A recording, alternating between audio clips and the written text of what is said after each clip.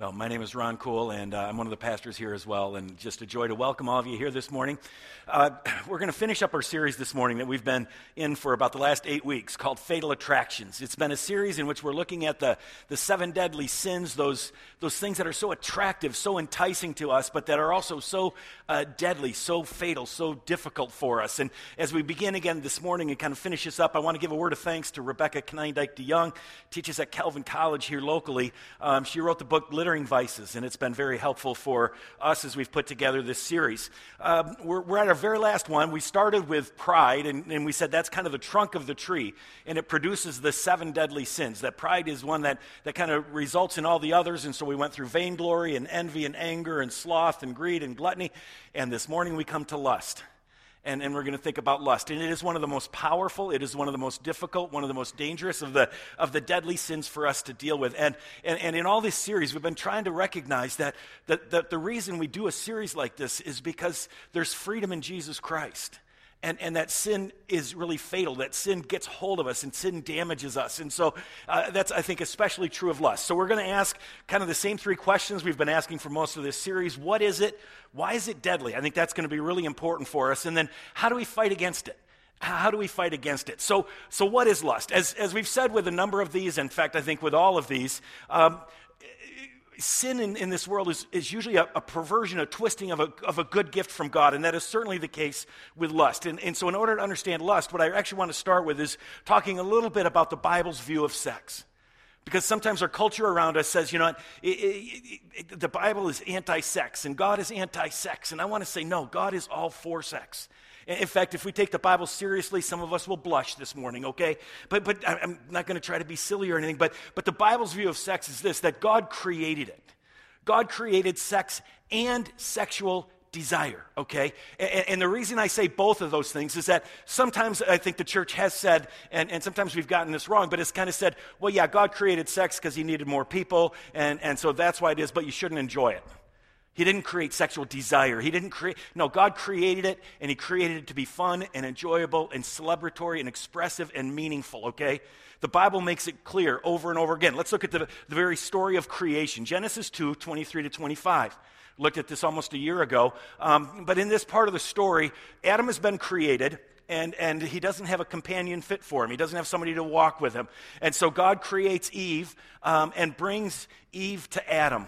And this is what happens when Adam first sees Eve. They're in the Garden of Eden. The man said, "This is now bone of my bones and flesh of my flesh, and she shall be called woman, for she was taken out of man," okay?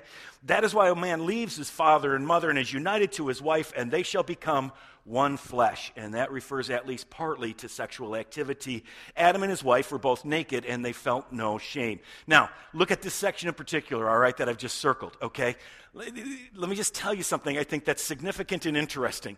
These are the first words spoken by a human being in the Bible. God speaks in chapter 1 of Genesis. God speaks earlier in chapter 2 of Genesis. Adam has named the animals, but we don't get his words. The first recorded words of any human being in the Bible are these. And just think about what they are. You know what they are? They're a love song sung by a naked man to a naked woman. That's what they are, friends. It is the first human words are a love song, a romantic love song saying, let's get it on. I mean, they're sung by a naked man to a naked woman. And so if you don't think God is pro-sex, then we don't understand what the scriptures have to say. God created it. God created sex, and God created sexual desire. The Bible celebrates it. The Bible celebrates it. There's an entire book of the Bible, the Song of Songs, which just simply celebrates the joy of, in a committed marital relationship, the joy of sexual desire and of sex. In chapter 7, we get words of a man, a husband looking at his wife, and she is naked, and he describes her head to toe. He says at one point this, "How beautiful you are, and how pleasing, my love, with your delights. Your stature is like that of the palm. You are tall and beautiful, and your breasts like clusters of fruit. I said, I will climb the palm tree, and I will take hold of its fruit," and it means exactly what you think it means. That is exactly what it means. He's saying, this is good. This is good. And God is saying, this is good. In chapter 5, we get a picture of the woman describing the man. And in this case, he's naked. And I'm going to suggest possibly, I'll let you decide, but I think that most translations chicken out. I'll tell you why. Chapter 5, she's describing him. His cheeks are like beds of spice, yielding perfume. His lips are like lilies, dripping with myrrh. His arms are rods of gold set with topaz. His body is like polished ivory decorated with sapphires. She's going down and describing him. And that line, his body is like polished ivory. I don't want to spend a lot of time on this. Again, I'm not trying to be overly funny or anything. I'm just trying to tell you how seriously the Bible says enjoy sex. But literally what it says there, his body is like polished ivory, it literally says his midsection is like a polished ivory tusk. Yep. Let's just call his belly a six-pack of abs. Nope. In the Hebrew, she's looking at saying, polished ivory tusk, enough said. The Bible celebrates the joy of sex and sexual desire. The Bible says this is a good thing, and it's a great thing, but it also makes very clear that it is a gift that is to be enjoyed within the context of a covenantal, of a marriage relationship, that a man and a woman are to come together within that relationship. And I want to say that's not just, sometimes when I think about this, I think, well, the marriage relationship is like the parameters. That's the outside of it. And as I've thought about it more and read what Canondike DeYoung had to say and Tim Keller and so on, I think we need to understand that it's not just that marriage and covenant perform kind of the outside, that it's the basis of it. That what sex is intended by God to be is in the context of a relationship, as a man and a woman become more and more intimate, as they share their hearts, as we share our emotions, as we connect, and as we really, in a sense, become naked emotionally and relationally and socially, as we share all of those things, then God gave us the physical gift of being able to express those things, of being able to deepen those things, of being able to celebrate those things. And that's where sex comes in, okay? It is a part of that other relationship. It's not just that the other relationship is the boundaries. It grows out of that. It grows out of that, and it's absolutely a part of it. That's why some people will talk about sex as a sacrament. We celebrated communion here last week, and part of what we say we believe happens is that communion, taking the bread, drinking the cup, is a visible sign of an invisible reality. It's a visible sign and seal of an invisible reality. We say God loves us. We say God loves us and He graces us, but He also said, take this, taste this, feel this, smell this, eat this, touch this, because I want you to feel how much I love you. I want you to taste how much I love you. I want you to know that. And so when we take that communion, what we're doing is we're experiencing that, and we're getting a visible sign of God's invisible grace. And it doesn't just remind us of it, it deepens that. And sex in marriage is intended to do the same thing. It's like you have this union and this intimacy and this closeness, and then God gives us a physical expression of that invisible reality, of that invisible love, a physical way. And it not only celebrates it, but it deepens it. And so the Bible's view of sex is that sex is the physical expression, celebration, and deepening of a covenant commitment. And so what that means is that sex is both good and powerful, okay? That's absolutely essential that we get that sex is both good and it's powerful. It does something. It does something, all right? So the image I want to use for this that I think will be helpful so that we can kind of picture this and so that you can remember something at the end. But the image I want to use is that a cupcake and frosting. And I want to suggest that sex is frosting. But frosting is connected to a cupcake. That's that covenant relationship. That's that exposure and sharing of our hearts and of our emotions and that commitment that says, I'm going to be here. And when we have that cupcake, then we get the frosting. When we have the cupcake, then we experience the joy and the fullness of the frosting. And I think before there was sin in the world, what I want to suggest is that you'd have maybe some sexual desire, but it'd be like, ooh, frosting without a cupcake would be horrible. It wouldn't be good for me. It'd be damaging to me. And so we'd understand that, and it wouldn't look good. So that's the biblical view of sex. But now here's what we got to understand when we get to lust. Because of sin, what happens is this. We try to isolate sex and sexual desire from a covenant commitment, okay? We try to kind of take this off and say, you know what, I just want the frosting, right? God intended us to have cupcakes with frosting and never to have frosting without cupcakes. Because frosting without cupcakes makes one sick. And so God said, you need the cupcake. But what our culture has done, and what we have done, and what we do in our sin is we say, all I want is frosting. I don't need a cupcake. I just want the frosting. I just want the sexual activity. I just want to do that. And we try to separate that out. And we try to say, well, that's all that it is. Okay, we separate it out from a covenant commitment. And here's what happens. And this starts to help us understand lust and what it is. Because what happens is we end up wanting a body and not a person, right? You see, that's lust. Sexual desire wants a person. Sexual desire says, I love you, and I give myself to you, and I take you to me. Sexual desire, the kind that God celebrates, the kind song of songs is all about, is making love to a whole person. Lust is when it's just a body. And think about that in terms of pornography. Think about that in terms, you know why pornography, what pornography, the appeal of it is you don't have to have a cupcake, right? In fact, you don't have to have a 3D relationship. It's just a 2D relationship. All I want is the body. I get to look at the body. I don't have to worry about this. This woman obviously loves me because she took her clothes off for me. I don't have to worry about whether she accepts me, understands me, or cares about me. I just want to get my body satisfied. And so in lust, what we end up doing is saying, I just want the frosting. I don't want the cupcake. What's the big deal? What's the big deal? We want a physical vulnerability without whole life commitment. Again, I want frosting, but I don't want that cupcake. Cupcakes are hard, right? Relationships take work. It can be challenging to make a commitment like that. But what we're doing is we're saying, physically, I want to show you everything. Physically, I want you to show me everything. But emotionally, you can't see who I am. Relationally, you can't see who I am. I'm not going to commit myself to you.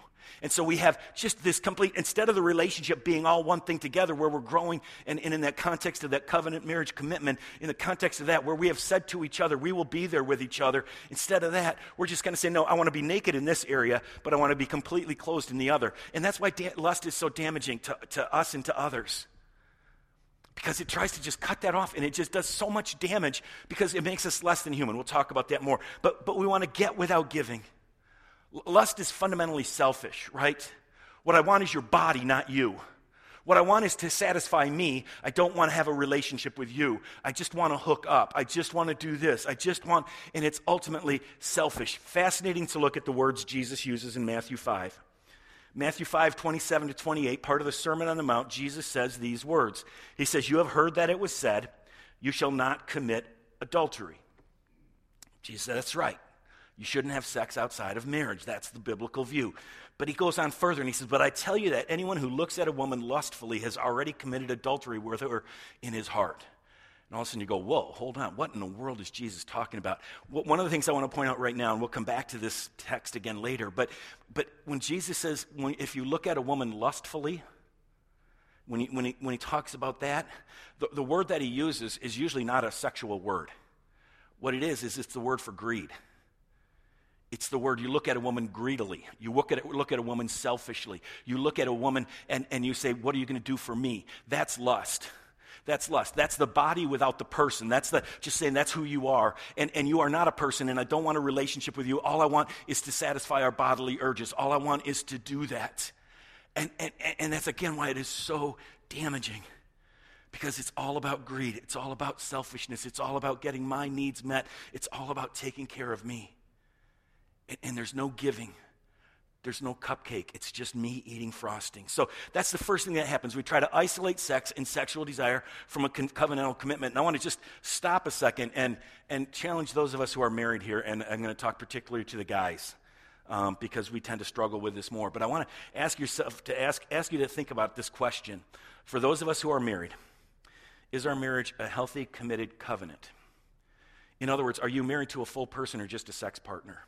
Because I want to tell you that I believe that the Bible would teach us, I think this is exactly right. Men, if you do not listen to your wives, if you do not respect your wives, if you do not honor them, if you do not treat them as people, then expect to have sex with them, that's not sex. That's lust. If you treat your wife like dirt and then say, I want to have sex, that's not sex. That is not, it's adultery. You're using her, that's lust. You're using her as a body. Even in our marriages, we can commit lust. if we take sex outside of a relationship, if we're not working on the whole relationship, if we're not listening and learning and growing together, if all that person is to us is a sexual partner to be used, then that is not sex. That is lust, and it is wrong, and it is sinful. So we try to isolate sex and sexual desire, and then one of two things happen, okay? One of two things happen. First, we either treat sexual desire as if it's like any other desire for pleasure. Okay, so I take the frosting off and over here, and then I say, it's just frosting. It's just frosting. And this is what our culture, I think, primarily says. It's not a big deal. You know, our culture says to us as Christians and to me as a preacher, you know, the problem is not sex or lust. The problem is you. The problem is us Christians. You know, sex is just a natural thing. It's an itch, and if you can just scratch it, that's fine. The problem is you Christians have said, oh, you're supposed to be monogamous. You're supposed to be exclusive. You've made a big deal out of sex, and that's the problem. What we need to do is just make sex what it is. It's like getting your back scratched. Our culture says over and over again, it's just not a big deal. If I got I need my back scratched and I'm on, a business trip, what's the big deal? I have somebody scratch my back. I have somebody scratch my itch. I have a need for sex. I have sex. It's no big deal. And our culture has spent really a lot of the last 30 years trying to say, it's not a big deal, friends. You can jump in and out of a relationship. It doesn't hurt anybody, right? 2 consenting adults or 3 or 4. But as long as everybody agrees, there are no victims. Church, shut up. You're so crazy about sex. Why? William Gass says this. He says, lust is simply, and I disagree with this, just to make clear. But he argues for that. It's just sex. He says, lust is simply the sexual impulse dialed up, making one alert and on the search, encouragingly alive, paying attention to one's friends and companions because they may relieve the itch. What's bad about this? And he says, satisfied lust may mean that 2 people are happy. Church, you're crazy. Why are you worried about lust? Hey, it's an itch. You got a back scratch. You get it scratched. And we worry about songs today. Well, let me tell you. Let's go back to my day and dear old Bob Seger night moves. I used her, she used me, but neither one cared. I don't even need to look at it, do I? We were getting our share, working on our night moves. This was, right? I got an itch. She had an itch. The back room, the alley, the trusted woods. Unfortunately, I can sing almost that whole song. But what does it say? It's just sex, dudes. Lighten up. You're in high school, you're in college. What's the big deal? You got an itch, she's got an itch. You scratch each other's backs and everybody's happy. Just don't have babies. It doesn't matter. So we treat sexual desire as if it's like any other desire for pleasure. And then kind of almost on the opposite side of that, but still going together with it, we ask for sex and sexual desire to give us too much. We say that sex is salvation. We say that you can't live without it. We say that it gives meaning to life. And we could never ask somebody to refrain from expressing their sexual desires. To ask somebody to not have sex is to say, don't be human. Come on. It's just who we are. And you can't be a complete person unless you're having sex. Frederick Buechner talks about sex from a Christian standpoint, and he says this. He says, contrary to Mrs. Grundy, and she was one of his teachers who said sex is evil, and he says, contrary to her, sex is not a sin. But then he says this, contrary to Hugh Hefner, it's not salvation either, friends. It's not salvation either. We ask for sex and sexual desire to give us too much. So we take the frosting off the cupcake. We say it's just frosting, but if you're not eating frosting, you don't have a life. And what happens then is our sexual desire gets excessive and goes towards the wrong things. We've now taken this, and instead of the cupcake and the frosting being together, we said, no, just frosting. And all of a sudden, because of sin, we now say, I need frosting. I need sex. I need this because I can't be complete without it. And it becomes an excessive need. And we say, I don't care where I get it. It doesn't matter where I get it. It doesn't need a cupcake. I just need to express myself. So to finish this section off, lust is an excessive desire for sexual pleasure outside of a covenantal relationship with another person, okay? Now, you're not going to remember that, but this is what you're going to remember. Lust is an excessive desire to eat frosting without cupcakes. That's what lust is. It's saying, I want the frosting and I don't want the cupcake. I want the person, I want the body, but I don't want the person. That's what lust is. So, next section, really important, and I'm going to keep moving here, but how is lust deadly? How is it deadly? Really, this is where our culture says to us, what's the problem? I used her, she used me, neither one cared. We were getting our share, working on our night moves. What's the big deal, church? Is it really, come on, it's a victimless crime. It's just two people who feel better about themselves. Let's go back to Jesus again. Matthew 5 says this, "You've heard that it was said, you shall not commit adultery, but I tell you, anyone who looks at a woman greedily, selfishly, has already committed adultery with her in his heart." And so Jesus says, don't lust. And then look at how powerfully he talks about what we should do in order to avoid lust. He says, if your right eye causes you to stumble, gouge it out and throw it away. He's saying, don't mess around with lust, all right? It is better for you to lose one part of your body than for your whole body to be thrown into hell. And if your right hand causes you to stumble, cut it off and throw it away. It is better for you to lose one part of your body than for your entire body to go into hell. Jesus says, take this seriously. And I think you need to understand this. Jesus is not against sex. He's not against sexual desire. But he knows how dangerous and damaging lust can be. He knows what it does to us and what it does to others. I think it's really interesting that he uses the word hell here. And the word that Jesus uses for hell is a word some of you may know from the Greek, but it's Gehenna, all right? And it referred to a burning garbage dump, smoldering garbage dump just outside of Jerusalem. And so what I think Jesus is saying is when lust controls our body, when lust has its control over us, then what we become is our lives become a smoldering garbage heap. Our lives are burning and it's never satisfied and it's always going on. Jesus knows that we can become so captive to lust that it's like experiencing hell on earth because it is so damaging. So what does that mean? How is it damaging? How is lust deadly? I got a lot to say, but I want to keep moving here. But first of all, and maybe just most importantly, lust damages us, okay? It damages us. It damages and diminishes our souls. When I say that I'm just going to, I turn myself into an animal, okay? I turn myself into a two-dimensional. God created me in his image to be full and three-dimensional in relationships and so many good things. But when I allow lust to take control of my body, when I get into pornography, when I start to do those sorts of things, what happens is I get diminished and I turn myself into just a body. I'm no longer a person. I'm no longer somebody who has these relationships. I'm just a body, and it diminishes us. The fact is, and this is why, I really want to have you understand this, we cannot do something with our bodies that doesn't impact our souls. You see, our culture says you can take the frosting off and it doesn't have to hit your cupcake.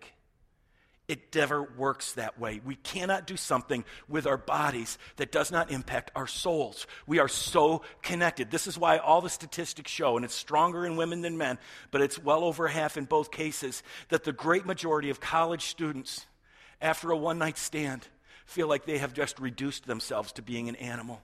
In surveys, they've said, well, that's why a woman who walks out of it just says, I feel like I'm nothing. I feel like and that's Jesus is trying to save us from that. Because you weren't created to just be a body, you were created to be a person.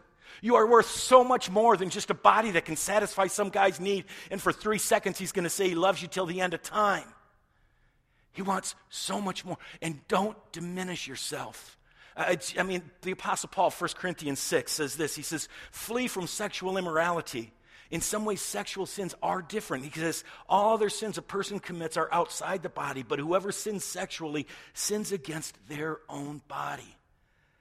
And so when we, and I want to say, even in looking, it's not like, well, it was just a look. You know what? We look and it impacts our character. It diminishes our character. It diminishes who we are. It diminishes our soul. And Jesus is saying, don't let yourself become two-dimensional. He said, for your sake, it damages us. Second, lust is addictive. We will always be wanting more, okay? Lust is addictive. We will always be wanting more. That urge was built for cupcakes and frosting. And if all you do is try to feed that urge with frosting, you will never have enough frosting.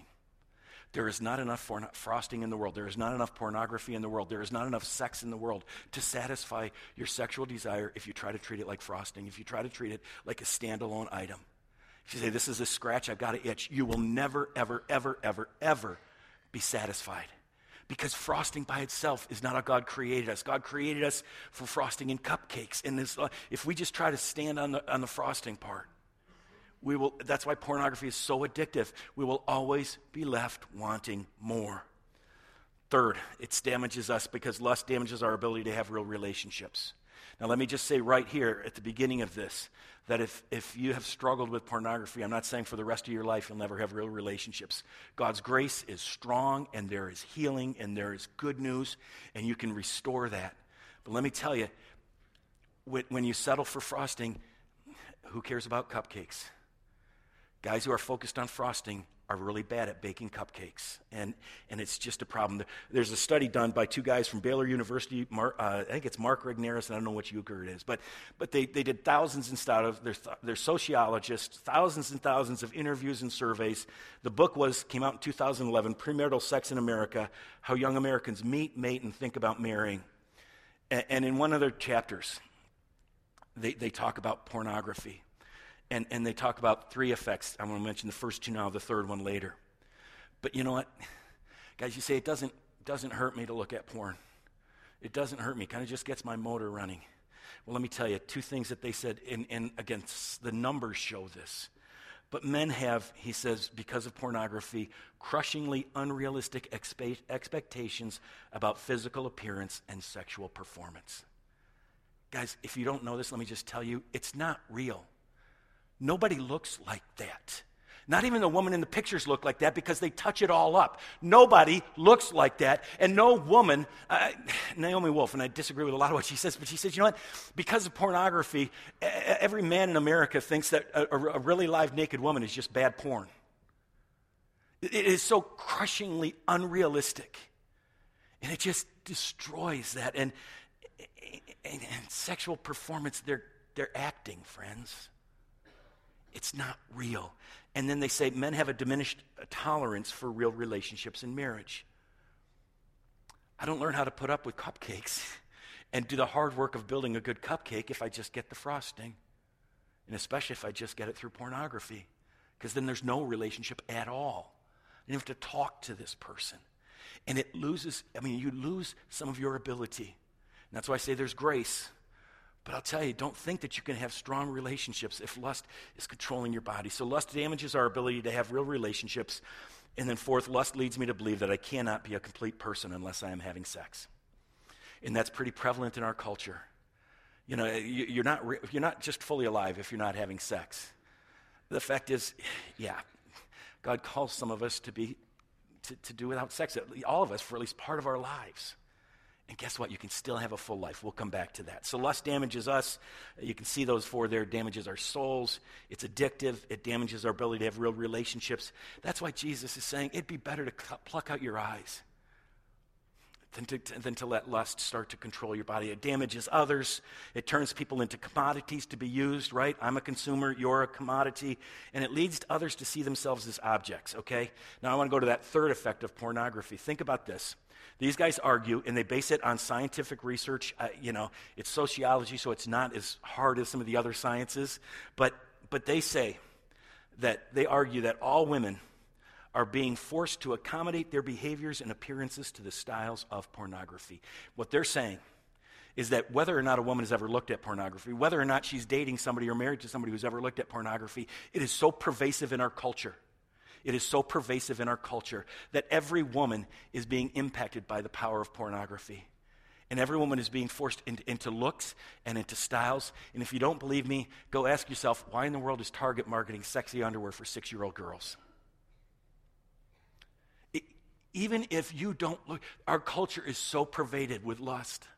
Our culture is so pervaded with frosting that we say, 6-year-old girls, go ahead, show us your frosting. And that's pretty sick. That's pretty sick. So it leads others to see themselves as objects, even if somebody else isn't even looking at it. Because of our culture and the way we've been taught about these, it damages our relationships with God. It becomes the source of security and significance and happiness. Sexual sin, like all sin, separates us from God. So it damages us, it damages others, and it damages our relationship with God, all right? How do we fight against lust? How do we fight against lust? I think I've got 5 things, and I'll go through them. I'll try to keep moving here. But we have to understand that only God can give us the love that we most need. The fact is, because of sin, there are empty places in our lives. And the biggest empty place, it can only be filled by God. It can only be filled by God through Jesus Christ. And you can throw all the frosting in the world at your empty place, and you will never be satisfied. But if you get God into that empty place, if you realize that he will take care of you, that he will give you the deepest sort of love, he will give you the strongest love that there is possible. If we get God into that place, we will realize that I don't need the other ones as much. It doesn't need to control me, okay? It's not salvation. And I begin to say, you know what? God is enough. Philippians 4:19, Paul says, and my God will meet all your needs according to the riches of his glory in Christ Jesus. Tim Keller talks about love songs. And he points to one that again, comes from my day, by Dan Fogelberg, called Longer. Some of you know this one. Longer than there have been fishes in the oceans, higher than any bird ever flew, longer than there have been stars up in the heavens, I've been in love with you. That's what love songs, right? We want to promise eternity. We want to promise something permanent. We want to promise, but you know what? No person can sing this song. You know who can? God the Father, the Son, and the Holy Spirit. It's only Jesus who can say to you, longer than there have been fishes in the ocean, I've been in love with you. Higher than any birds ever flew, I've been in love with you. It's only Jesus who can give us permanent significance, security, meaning, and happiness. And so we understand that only God can give us that. Jesus died for us. Lust wants you to die for it. Second, don't buy the lie that sex is the greatest good. You know, our culture kind of says it's salvation. You know what? It is a very good good. I'm going to go with not just a good good, it's a very good good. Let's be honest about it. But it's not the greatest good. And I want to say we can have a great full life without sex, okay? That is entirely possible. You can have deep relationships. You can have deep friendships. And if God is calling you, like I said, some of us, God is calling to be celibate, to not engage in sexual activity for part of our life. All of us for part of our lives, right? Until we're married. Some of us, most of our lives. Some of us, all of our lives. And what I want to say is you can still have a full, wonderful, great life. You're not missing out on everything. It's a very good good. But it's not the greatest good. It's frosting, okay? It's not the greatest good. Third, kind of the other side of that, don't pretend that it should be easy to refrain from sex and excessive sexual desire. This is kind of saying, you know what, don't just, if you're in high school, college, 25, it's not easy, because it is a very good good that you're not getting. And don't let anybody kind of tell you, it's just easy, just don't do that. You know, just don't do that. That's what you got to do, is just say no. You know what? Yeah, you have to say no. But understand, you need friends to walk with you. And it's not easy. You can be married. It's not, the sexual desire is so strong. And so we need to support each other. We need to encourage each other. We need to encourage our kids and remind them that it's so worth it, that it's so, when we just eat frosting without cupcakes, it's so damaging, and it's so great when we have the frosting and the cupcake together. So, yeah, sex is a very good good, so don't think it should be easy. Fourth, develop strong boundaries and accountability. All right, here I'm thinking about things like internet filters. Go to xxchurch.com, and they have an internet program that will, sorry, it's going to take me 2 minutes. This is a great story. Some of you, they've got a program that will, if you go to a pornographic site, it will send an email to your spouse. Okay, and Kevin, sorry, I should have asked. He had this on his computer. You might remember a couple of years ago, his computer was stolen, and he thought maybe he lost it until Nicole started to get all these emails about all these sites. Whoever stole it was not only a thief, but he liked to look at porn, and it just lit up. But you know, I mean, those kind of things can be helpful. Too many of us, we get right to the edge and we kind of say, I want to get as close. Stay back from the edge. Use an internet filter. Put the computer in a public place. Be wary of places that are triggers. Guys, maybe you don't go to the beach. Maybe you don't go to the mall and walk past Victoria's Secret. You know, maybe you don't. I read about one group of guys in college and high school. They decided to sit in the front row at church because they realized when they sat in the back row, they were always checking out girls. And so what are the places that are triggers? Don't go there. You don't want to be consumed by lust. And if I can say, and again, I'm being kind of stereotypical here, but girls, young ladies, when you go to the beach, understand what you're doing to a guy. When you put all your frosting out there, it's really difficult to think about cupcakes.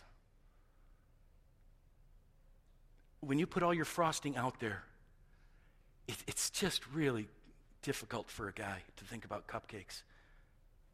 Enough said. Jesus says, if your right eye causes you to stumble, gouge it out and throw it away.